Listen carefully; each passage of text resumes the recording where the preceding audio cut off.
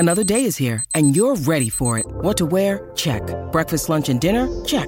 Planning for what's next and how to save for it? That's where Bank of America can help. For your financial to-dos, Bank of America has experts ready to help get you closer to your goals. Get started at one of our local financial centers or 24/7 in our mobile banking app. Find a location near you at bankofamerica.com/talktous. What would you like the power to do? Mobile banking requires downloading the app and is only available for select devices. Message and data rates may apply. Bank of America N.A., member FDIC. What does motion sound like? With Kizikans free shoes, it sounds a little something like this. Experience the magic of motion. Get a free pair of socks with your first order at kizik.com/socks.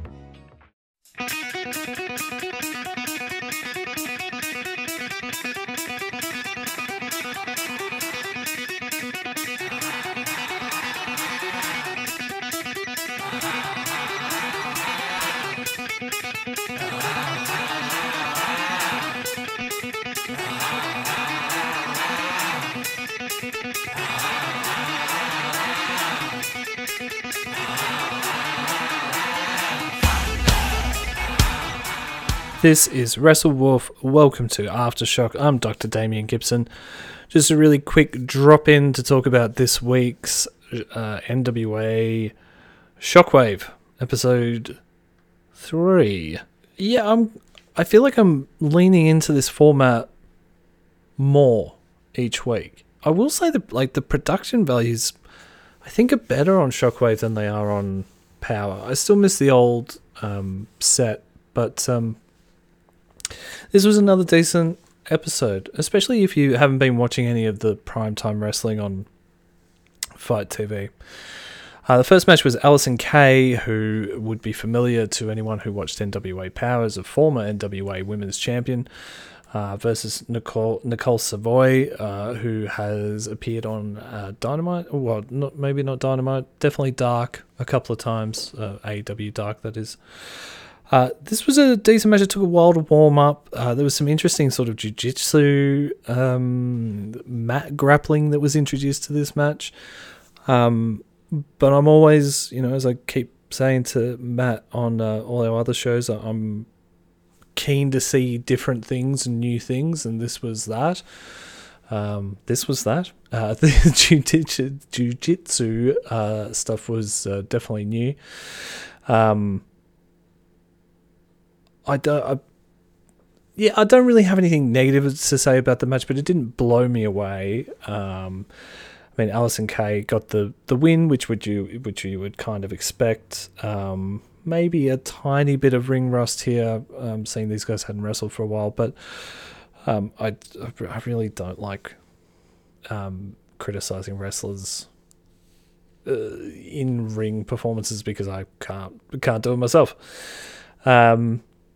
Next up, we had a really interesting tag match, the Pope and Eric Watts. Eric Watts I quite like. The Pope I did like. I liked him on Power. I don't know. I wanted to see more, and we're getting to see more of him on Shockwave, which is good. Eric Watts I'm really impressed with. I think once he becomes a bit more sort of loosey-goosey in front of the camera, could be a star.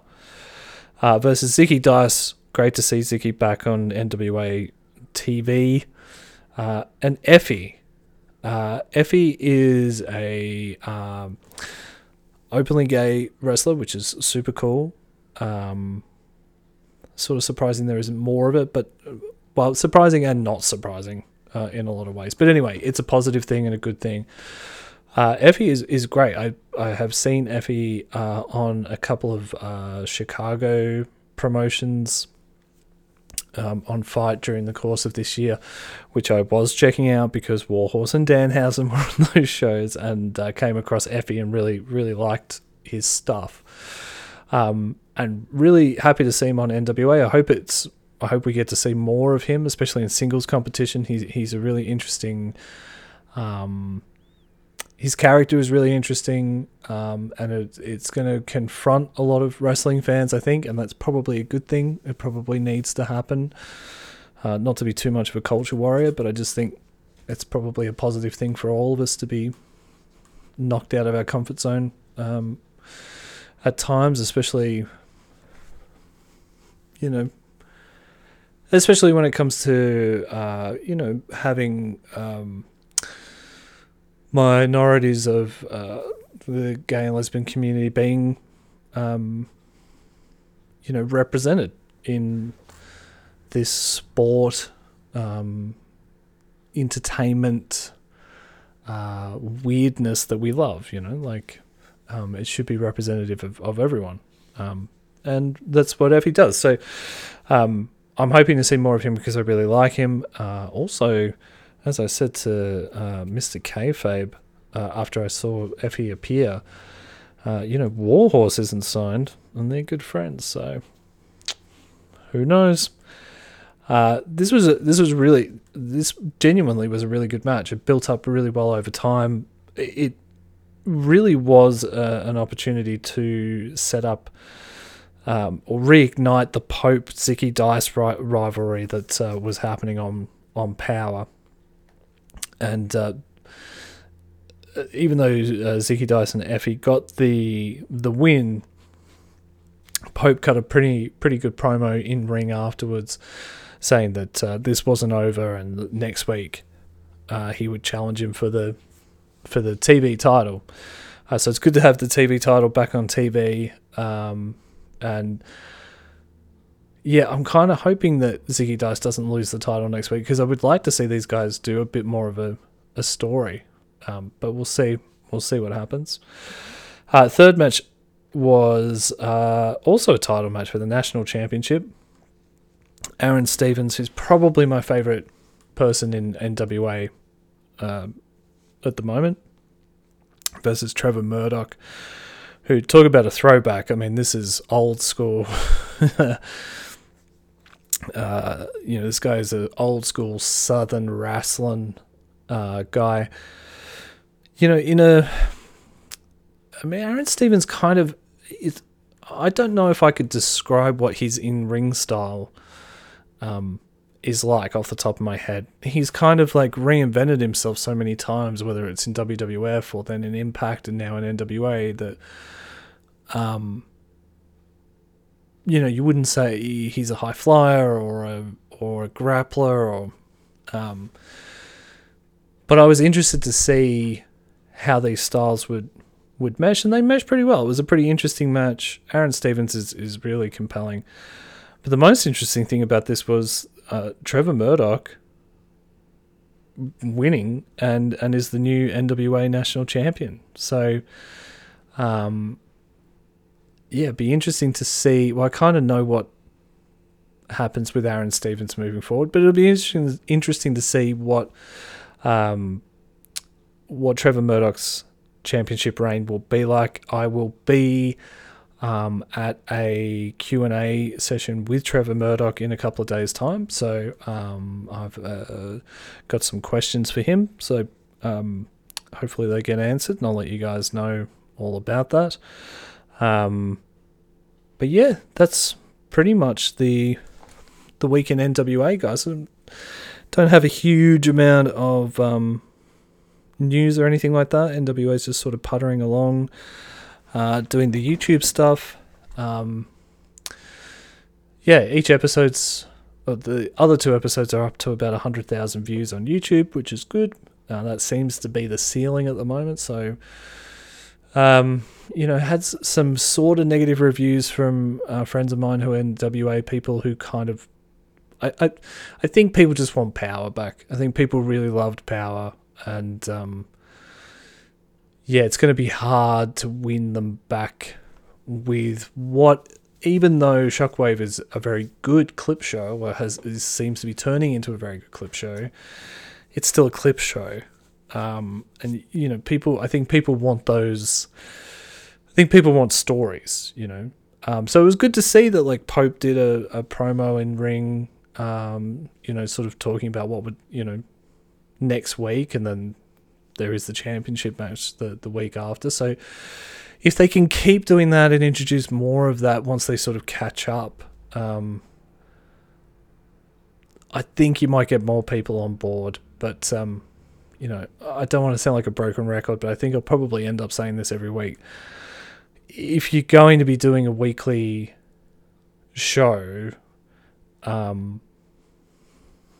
it makes sense to be shooting it in the studio where people were really getting behind you as a brand.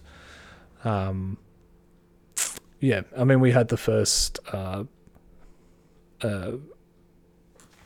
injections of vaccines this week, so hopefully things will start getting back to normal in the States, and these opportunities will come up.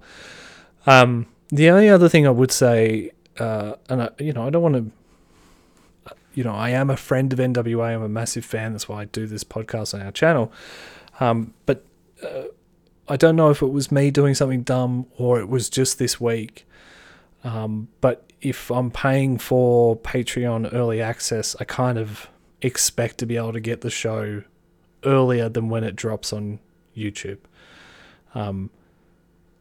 Early access isn't being able to click on the YouTube link and then remind myself of when it drops. I would support NWA no matter what, but I would just say, if that is a problem that a lot of people were experiencing, and it didn't seem like anyone else was complaining about it, so maybe it's just me, but I